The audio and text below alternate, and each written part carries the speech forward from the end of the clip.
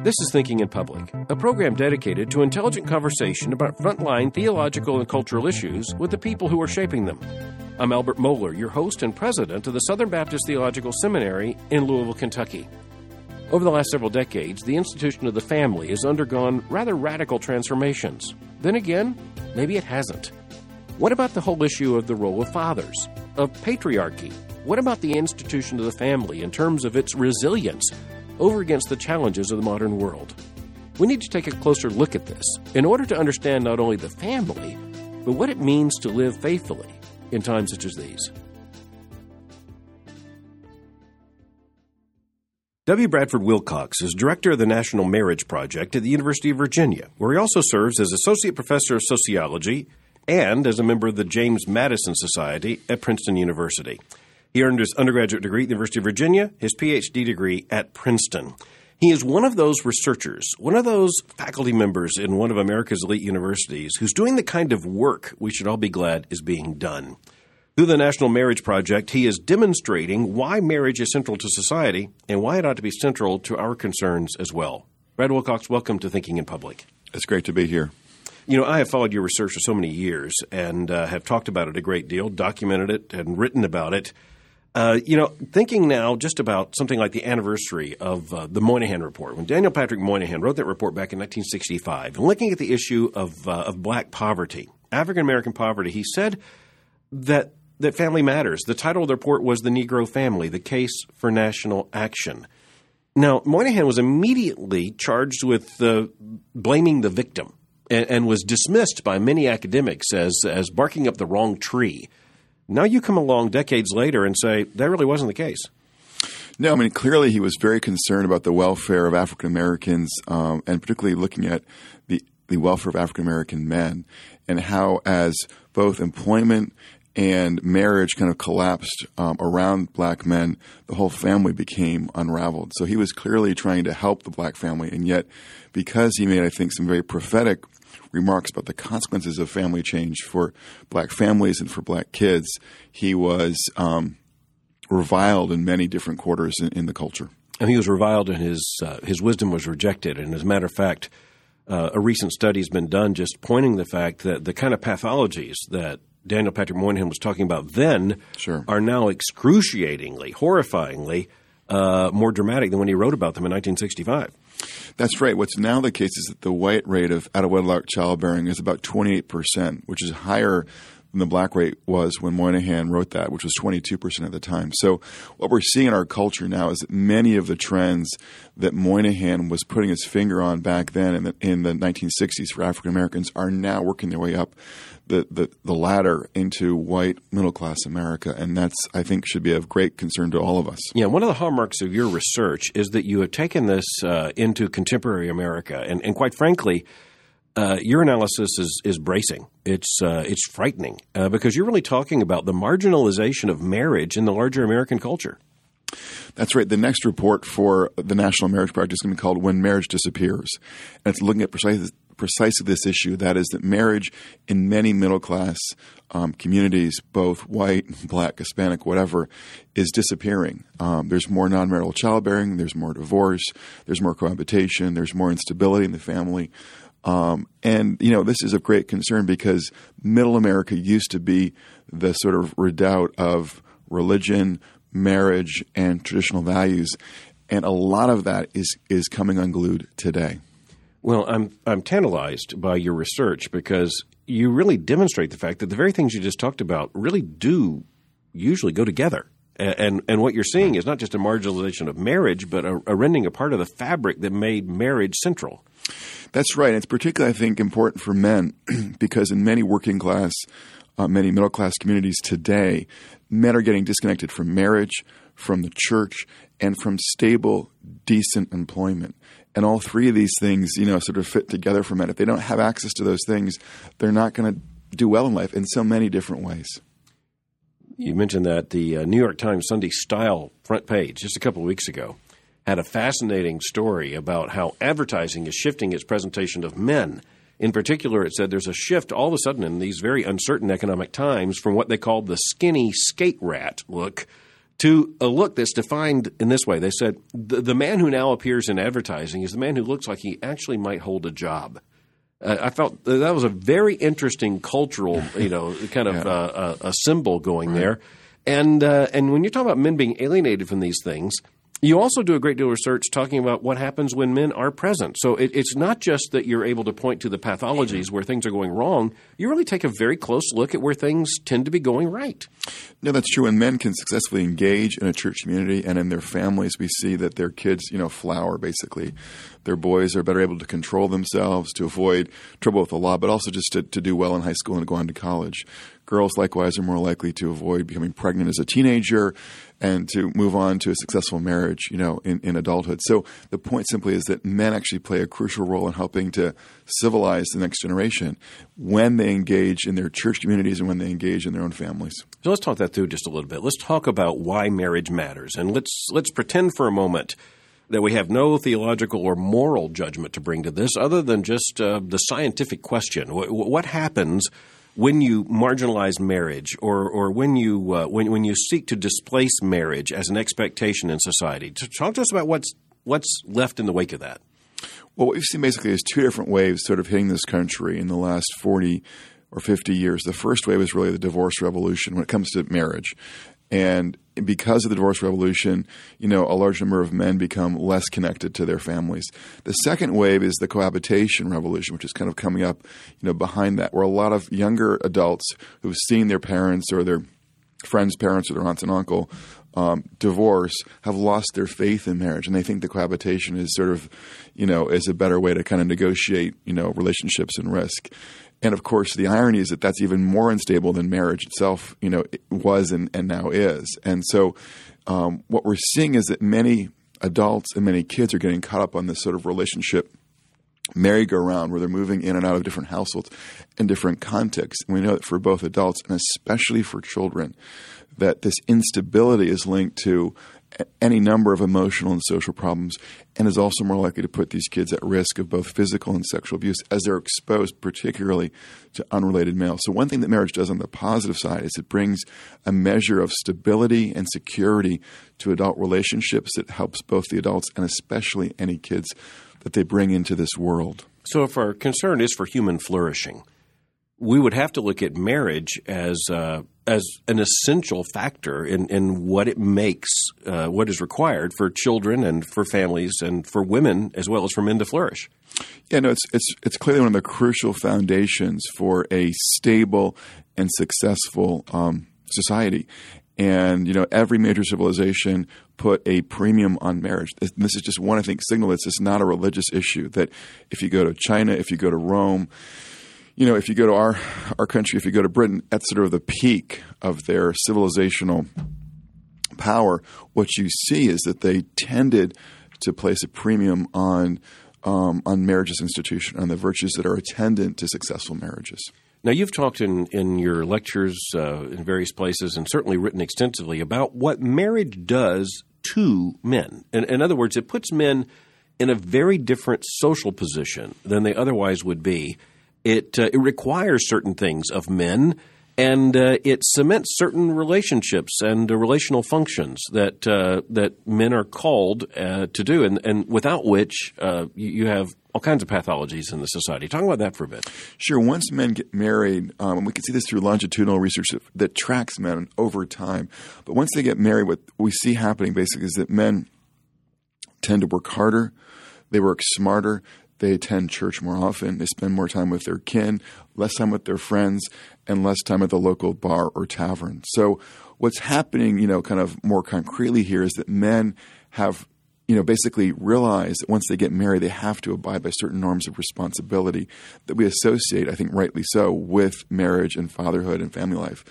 And, and men respond to these norms, particularly when we give status to men for being good husbands and good fathers. So just to be concrete here, I have a colleague at my department who's looked at men's patterns of job search. And what she finds is that men who are married are much more likely not to quit the job that they currently hold unless they have a new job in hand. Whereas men who are unmarried are much more likely just to quit their current job willy-nilly, regardless of what's, waiting in the wings or not. That's just sort of one indication of how men who are married are more likely to sort of act in a responsible or in a prudent fashion. And that has implications both for themselves but also for the broader society too. I can actually add a bit of anecdotal evidence for you coming from work as an educator. And that is that you would think that, just to take one example, that men who are doing doctoral degrees would be able to get them done more quickly as they are single, when actually it is married students who actually are more likely to finish a doctoral dissertation, more likely to actually graduate with a doctoral degree, and to do so in a relatively normal time span. No, in fact, there's a good economics paper that finds that very same pattern among grad students in the U.S. So that's completely true. Yep. Now, what does it have to do with, for instance, boys in a family? What is the difference between having a father in the home and not in the home, just speaking sociologically? Well, dads do a couple of things in the home. One is they have a distinctive approach to discipline. They tend to be more authoritative. They tend to be more attentive to the sort of the letter of the law. And to assert themselves in a physical way, a largely constructive way, particularly with their teenage boys. So they establish a climate of order in the home. So that's one important thing to note. But also when it comes to how they play with their kids, they tend to be more physical. They tend to be more surprising and more vigorous. And they teach their kids how to handle themselves physically with others and to sort of excel on the sports field. They're also more likely to challenge their kids to embrace life's challenges and life's opportunities and to face life's difficulties with a spirit of fortitude. We know, for instance, that kids who have dads who are engaged in their lives do better when it comes to not just education but also the occupational sector, and they're more likely to embrace novel situations and circumstances. So these are some of the different things that dads do, and I think we have to recognize that, particularly in these kind of difficult economic times when dads may be unemployed, for instance, that just because a guy can't bring in a paycheck at this point in time doesn't mean that his sort of role in the family is null, that there are still a variety of ways in which fathers can plug into their kids' lives, plug into the lives of their families in ways that are really important for the welfare of their kids. A good many evangelicals have been paying a great deal much closer attention to the role of fathers, especially with boys in the home. And, every generation seems to come up with a boy crisis, and we certainly have pathologies to which we can point. And the reality is that getting a young man from boyhood to adulthood through the process we call male adolescence, that requires a great deal of guidance, and dad is almost essential to that, just in terms of how it can happen best. But one of the things you've done in your documentation is you've also looked at how fathers are instrumental in the lives of their daughters. That's right. So what I find in my research is that daughters who have a father who's not just there but emotionally engaged in their lives are much more likely to navigate the shoals, if you will, of adolescence and romance and sex and pregnancy and marriage successfully compared to girls who don't have an active and engaged dad in their lives. And what they're getting is a couple of things. One is they're getting someone who's looking out for them, kind of monitoring who's coming in and out of the household, boyfriends, et cetera. They're also getting someone who is giving them the attention that they need to appreciate their own sense of self-worth and to have a sense of self-confidence to resist the entreaties of boys who don't have their best interests at mind.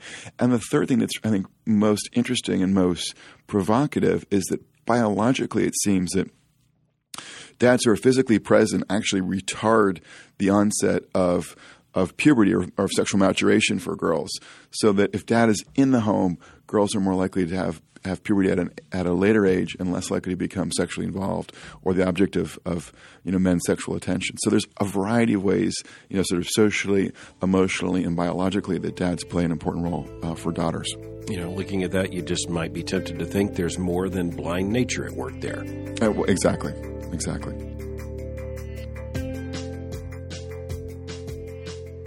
It's really interesting to hear a sociologist at work. It's very fascinating to hear how these questions are considered and taken apart and put within a research environment. Of course, sociology is a very important field of knowledge. That's why I'm glad that people like Professor Wilcox are at this field and are very seriously doing this work. I'm thankful that he has taken marriage as a central issue of his professional and research concern. When we come back, I want to talk to him a bit more about the new shape of the family, or at least the new shape of research on the family, as we try to come to terms with what's happening right now and as we look to the future.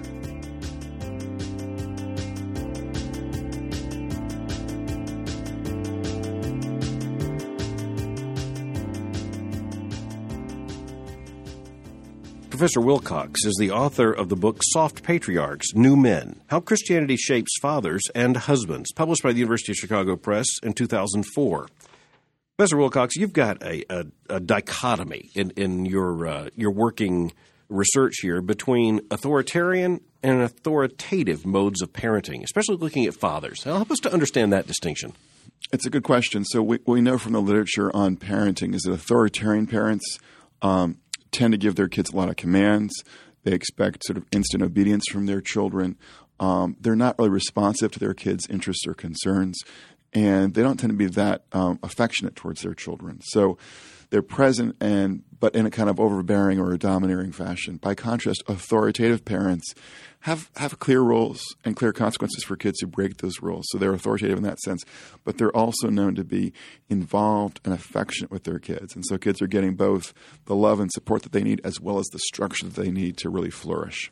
That's the difference, basically. And so you're actually breaking some of the academic rules here by using words we're supposed to have an instinct to flee from, like authoritative. And you're suggesting that there's a very important sense in which parents need to be authoritative. Certainly. In fact, really the sort of the godmother, if you will, of parenting studies, Diana Baumrind, who was at Berkeley for many, many years, talked about the importance of authoritative parenting.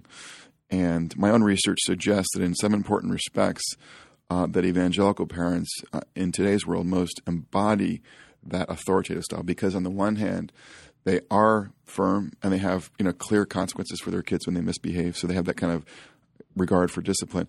But they're also more likely to be involved and affectionate with their kids compared to more secular parents. So, I think that in many important respects that are evangelical parents and many, traditional Catholics as well have a kind of authoritative approach to parenthood that tends to redound to the benefit of their children. I also have to say that I recognize bravery when I see it. When a man actually publishes a book in an academic context that uses the word patriarch. Patriarchy is supposed to be that one of the things that we can't even mention. And yet you're talking here about the role of fathers, and you've come up with your own expression here, which in a delightful way just actually gets to why we need to talk about this. You use the expression soft patriarchs. What in the world is a soft patriarch? A soft patriarch is a man who has a sense of his role as the leader in his home, and that leadership is, particularly in today's culture, focused on the spiritual welfare of his family and the emotional welfare of his family. And so it's soft in the sense that his approach to the family is attentive to the importance of him being affectionate and emotionally engaged with his wife and his children. And so in many respects, he kind of resembles the iconic new man who has been held up really since the 1980s as kind of the ideal husband and father for our day and age. What, of course, makes him different, though, is that he has some sense that he has a unique role in leading the family, moving forward. I believe it was Christopher Lasch who a couple decades ago wrote a book about the family, and he called it A Haven in a Heartless World. And there's a sense in which I think many evangelicals, in terms of our own family life and church life, feel like the family as an institution, marriage centrally as an institution, is under siege in this society. Can you put all this into a larger social context? What is actually happening to the family? What's happening to marriage as we observe it here? Well, it is true that if you think about the institutions that impinge on marriage and the family, whether it's the state, whether it's the popular culture, whether it's the schools oftentimes, those other institutions that impinge on marriage and the family, in our day and age don't either support the marriage and family sort of ethos that we'd like to see, in a kind of active way, or they actually oppose it in some important respect. And so it is the case that it's more difficult for people nowadays to kind of assume that the broader culture and that the legal world will support their families because they don't. I mean, divorce law is a great example. Divorce law does not support lifelong marriage. It basically rewards people who want to get out with no consequences whatsoever for themselves. So there are a variety of threats to marriage and the family that face us now. But I think the danger, though, is that, and this actually speaks to the Lash, quote, Christopher Lash quote that you just mentioned, is that the danger here is that some evangelicals and Christians more generally, other religious folks more generally, want to retreat to the family, want to retreat to their own marriages and seek a haven in a heartless world, not recognizing that they are still called in their own families to be citizens, and to be engaged in the life of their local community, however that might look. And the local church. Et cetera. And just to engage people outside of the church too, though, who may not see the world the same way they do. But there's a kind of calling that we all have to not just live in our own private world. Well, we're talking about dangerous things. Let's talk about, for instance, the fact that many evangelicals don't understand that the family and marriage take place in a cultural, social, and legal context. So there really isn't any retreat from these issues in the larger public arena. That's right. There's a sense in which we know we're going to have to be faithful even if the world rejects marriage in toto. But it's not going to be without consequences, and consequences for our own offspring and children and generations to come. One of the unthinkable things that seems to have been taken off the table is the role of economic factors in the family. And for instance, if you go back to the early 20th century, all the way through World War II, there was the concept of a family wage, and such that you paid a man what would be required to sustain a family. Well, now this economy is based on a very different understanding of wage earning and a very different understanding of worth. And I guess one of the questions almost anyone, I think, would ask a sociologist these days is whether we can afford the family. Well, I think that's a great question. And what we've seen really since the 1970s is that the real wages of men who don't have college degrees, who actually make up a majority of the adult male population, have seen their real wages decline. And we've seen at the same time the wages for women without college degrees actually increase. So they're kind of at a relative disadvantage in a sense, and their own families are less attractive, as husbands. And lately they've referred to this recession as a he session because 7 out of 10 of the jobs permanently lost have been jobs traditionally held by men. And that's exactly right. So the economic position of many men and many families is much more precarious. And that's problematic because men derive a great sense of self-worth from their jobs, and they tend to be better husbands and better fathers when they're successfully employed. So, I think we are in a difficult place right now economically in our country, and we need to think very seriously about how we can renew the economic welfare particularly of working class and poor men in our society, if we indeed want to get these men to plug into their families and their churches. I think this is something of a question where you've got to get the priorities straight, because I think we've got to be very careful not to buy into the argument that we have to have certain economic conditions to be able to afford the family. The reality is we have to start emphasizing the importance of marriage and family, child rearing, and then create the economic circumstances in which that can flourish. I'm not sure it works the other way around. I don't think the government is ever going to wake up one day and say we need to completely revise our economy and the tax code, and I don't think Wall Street's ever going to wake up and say, we've written some things that are really damaging to marriage. Let's reverse that. I think we're going to have to rebuild a marriage culture and let the demand come from the culture. Well, I think probably I would disagree with you on that score. I certainly agree that we need to rebuild the marriage culture, but I think we have to also recognize that, given these other institutional forces that impinge on marriage and the family, that we need to renew and reform our laws and renew and reform our economic policies and the kinds of products that our companies produce, particularly in the cultural arena. Because once again, what's produced, in Hollywood, what's produced on Madison Avenue bleeds into the culture that you're talking about in terms of what happens when people are thinking about how they should order, their relationships, their sexual lives, how they approach parenthood. So, I think what we need to do is work on a number of fronts. And I think what Christians have failed to recognize, though, is that the primary front is not Washington, nor is their local state capital. I would say the primary front to work on this broader public issue is the centers of cultural production, because they're so consequential in shaping the context of our lives. And I will admit I am far less optimistic than you are, I think, about that kind of influence because I think what we have here in this culture is a commercial dynamic toward the lowest common denominator. Sure, right. And, you talk to people who are trying or say they're trying to escape from that, and it's very difficult. I think it's one other thing that plays into this, and I'd be interested to test this against your sociological expertise. It seems to me that, especially when you look at the centers of cultural production and legal production, the laws, legislation, you look at higher academia, you're looking at people who, by and large, at least ideologically, are not greatly invested in the idea of the importance of marriage. Well, but there's a real irony here, of course, as I'm sure you're aware, and that is that people who are college-educated in American life today actually have the lowest rates of divorce. They have very low rates of non-marital childbearing. They don't want their daughter to come home pregnant. So, in the abstract, they may be laissez-faire about the family, but for their own family lives, they recognize very clearly that marriage matters.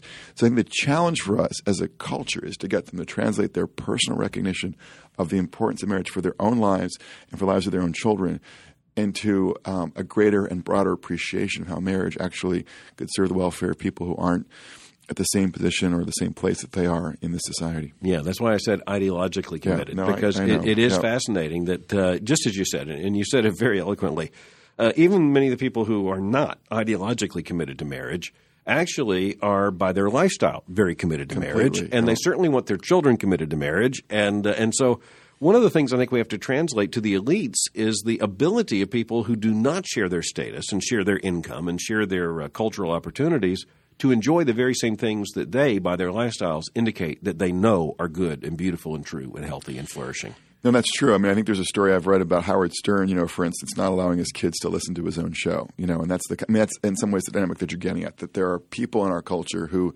both in the laws that are passed and in the culture that gets produced, places like New York and Hollywood, are doing things which, basically erode the quality of family life.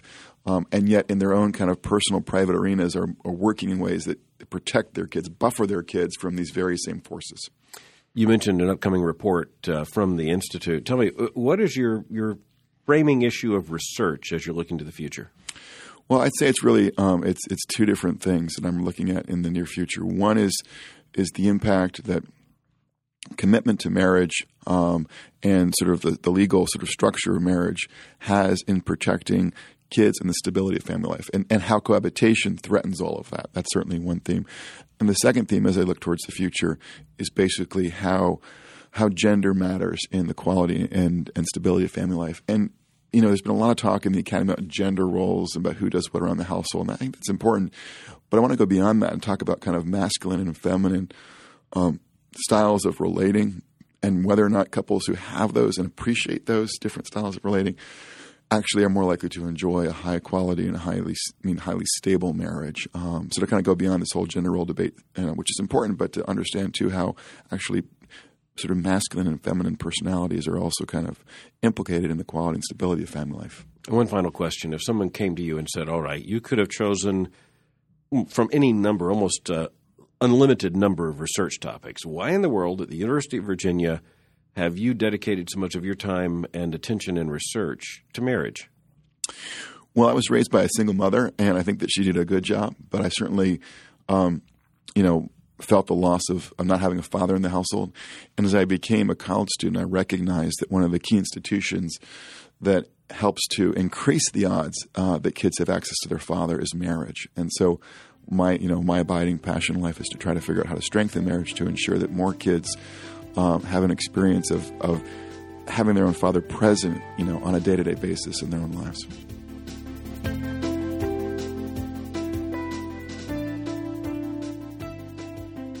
The American College and University campus is a remarkable place of cultural conversation.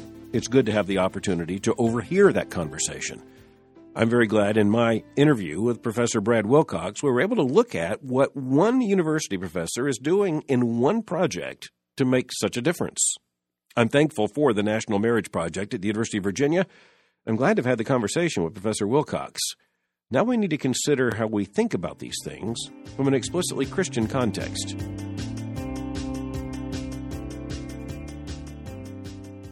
The field of sociology, as a field of academic concern, arose out of an effort to provide an explanation for human social behavior that was not dependent upon the answers that had traditionally been given by the Christian church and by the theistic worldview.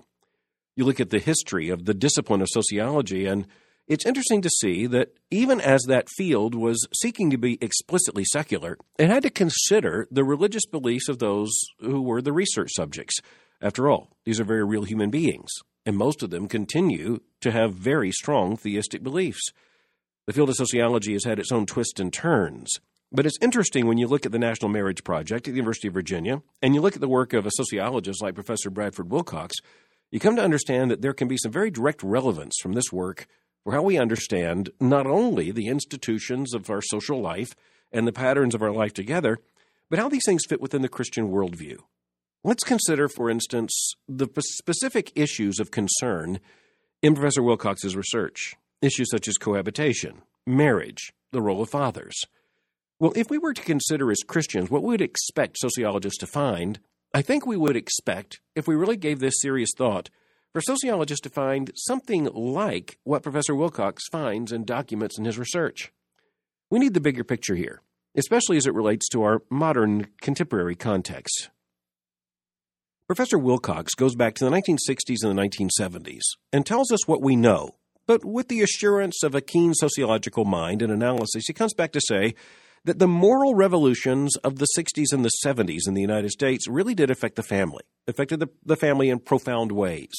And yet the family's also demonstrated itself to be quite resilient, as has marriage. So looking at it on the other side of this great divide, well, we come to understand that there have been multiple responses to the challenge of the modern world. Professor Wilcox, in his book, Soft Patriarchs, New Men, How Christianity Shapes Fathers and Husbands, published by the University of Chicago Press, a very substantial work of academic research, he demonstrates that the responses of people to the challenges of the modern world as it relates to marriage and family, and in particular to fatherhood, come down to three different models. One is the model of accommodationism. There are models of the father and of marriage where you see basically an acceptance of the larger secular revolution. Professor Wilcox says that there are now, and are likely to be in the future, a substantial number of fathers who actually have very little relationship with their children whatsoever. They are not married to the child's mother, and they basically bought into the entire revolution. That's a substantial number of men in this country, and of course that decision has a substantial amount of effect on the children. The problem of fatherlessness, of father absence, of the breakup of marriages, of the absence of marriage, and, of course, the revolution that has affected the structure of family life from top to bottom. This has dramatic effects on children, and it's interesting now that even in the field of sociology, there's a recognition of that. There is a second response, and that is something of a middle response, a response that says, we're not buying into this entire moral revolution, but we're going to have to make the institution of marriage and the larger context of the family fit more naturally within the challenges of modern life. And so there are those fathers who will be married, at least for some period of time, to the mothers of their children, but they're going to move towards a more egalitarian model. They're going to eschew patriarchy and suggest that they really are not either authoritarian or authoritative, and there will be a significant number of fathers who will respond in that way. But then Professor Wilcox gets to that third model. He calls it neo-traditional. These are those men who are more likely to stay married to the mothers of their children. They're going to be far more likely to be married in the first place. He says the vast majority of them will be married, and they will assume a role of fatherhood, which is actually rather traditional. Over against the challenges of the modern age, they are not driven away from that kind of patriarchy, but rather deeper into it. Understanding the challenges that are perhaps greater than experienced by their fathers or grandfathers, they lean into this. Now, where are those men to be found? Well, speaking as a sociologist, Professor Wilcox gets right to it when he answers that question in a very profound way by suggesting that we do know where those fathers are going to be found. In his book, Professor Wilcox says this, quote, "Finally, we can expect that a large minority of fathers, the vast majority of them married, will pursue a neo-traditional model of fatherhood that combines a moderate providership ethic with a strong commitment to family life. Motivated by a desire to both transmit their faith to the next generation and protect their children from a society they see as degraded and degrading, these soft patriarchs will combine involvement and affection with strict discipline and vigilant oversight. They will also have a strong commitment to marriage and will be unusually attentive to the emotional and familial ideals and aspirations of their wives. However, they will do less household labor than men committed to the new fatherhood, partly because they wish to signal their commitment to gender differences. Neo-traditional couples will also have the lowest levels of divorce, both because of their moral traditionalism and because of their emotional investment in their wives and children." End quote. Where are these fathers going to be found? He answers that in the next sentence. "These soft patriarchs will be found in conservative Protestant churches, traditional Catholic parishes, Mormon temples, and Orthodox Jewish synagogues. They will abide by an absolutist vision of the family that they believe to be divinely ordained and that attempts to articulate universal moral principles that govern family life in all times and places." Now, one of the things that Professor Wilcox makes clear is that there is no accident. There's a linkage here between religious belief and the way men live out their obligations as fathers and as husbands. Now, we shouldn't be surprised by that. And one of the things we should consider when we look at this research is that here we see an affirmation of what we already know, and we should know, and we have to know. And that is that marriage really does make a difference, because we as Christians come to this not with a basic sociological interest, but with very deep theological interest, a spiritual interest, an understanding that indeed how we are described here is exactly right. We really do believe that the family is not a sociological accident or experiment. We don't believe that it is merely something that is the process of human sociological evolution. We believe that the family is divinely ordained. Now, there's some fascinating aspects of Professor Wilcox's research that didn't come up in our conversation. Here's one of my favorites. He documents the fact that even though mainline Protestants, those with a bent towards theological liberalism, are far more accommodationist when it comes to the challenges of modernity, when it comes to the people in the pews, well, as he makes a very clear statement, the people in the pews of mainline Protestant churches, at least the men, tend to have very traditional understandings of manhood, even though their churches and denominations might be saying a very different thing, singing a very different tune. I hope we heard very clearly what Professor Wilcox was warning us about when he talked about cohabitation. You know, the issue of sex outside of marriage and sex before marriage and the kind of sexual privileges that are now given without the benefit of marriage, this is something that has brought out a great deal of moral outrage on the part of American Christians, and rightly so. But it should be even more so a source of our moral concern. Because the persons who give themselves to these patterns of sexual behavior, these patterns of non-marital sexual behavior, are actually becoming, not only by the statistical formulas that we can see, but by the demonstrated damage to their lives, evidence of why God made us to be married and gave us the institution of marriage. What we see in this sociological research is that cohabitation basically just doesn't work. It doesn't work for those who were involved in it, who find out that the level of commitment was far lower than they anticipated, and it certainly doesn't work for children, because the children of cohabitating couples turn out to be, after all, rather endangered in terms of their care, their nurture, and sometimes even themselves. The other issue had to do with patriarchy. It's one of those words from which we're supposed to run. We're supposed to be conditioned in this postmodern world to think of patriarchy as an entirely negative thing. And yet, as Professor Wilcox makes clear, there is an enduring patriarchy that lends itself to faithfulness in marriage, to family cohesion, to very healthy child rearing, and to the perpetuation of the faith from one generation to another. The distinction between hard patriarchy and soft patriarchy here is as helpful as Professor Wilcox's distinction between authoritarian and authoritative models of parenting. It turns out that there have been accommodations made by conservative Christians, even in the light of the modern world. We have come to understand that there are models of patriarchy that we do not want to embrace. There are images of the father as patriarch that we do not want to accept. But we are not scared to run right against the tide into an affirmation of the fact that God has given us the roles of fatherhood and motherhood, the distinctive roles of men and women, and the institution of marriage for His glory and for our good. You know, you put all this together and you come to realize that this sociological research is affirming what we should already know. As we said already, we should know this because we find out what the family is, not by reading a sociological report, but by looking to the Scriptures. Because we believe that it is in the Scriptures that God speaks to us, the very God who made us in His image and gave us the gift of marriage. But we should also expect that when good sociological research is conducted, It will show, as a means of verification and demonstration, that what we read in Scripture is genuinely true. Marriage really does matter. The family really does matter.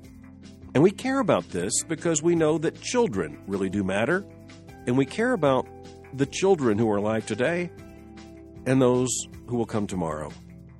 But for Christians, we can't stop there, because our greatest concern is not just with this life, but it's with the life to come, and with the ultimate purpose of all things, which is the glory of God. And isn't it good to know that you can see the glory of God demonstrated not only in the pages of Scripture where God speaks, but even in a work of sociology where God's truth still shines forth?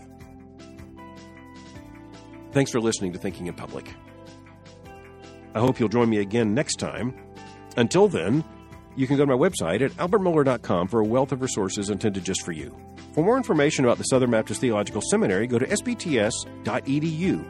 Hope you'll also want to find out more about Boyce College. You can do that by going to boycecollege.com. I'm Albert Mohler. Until next time, let's keep thinking.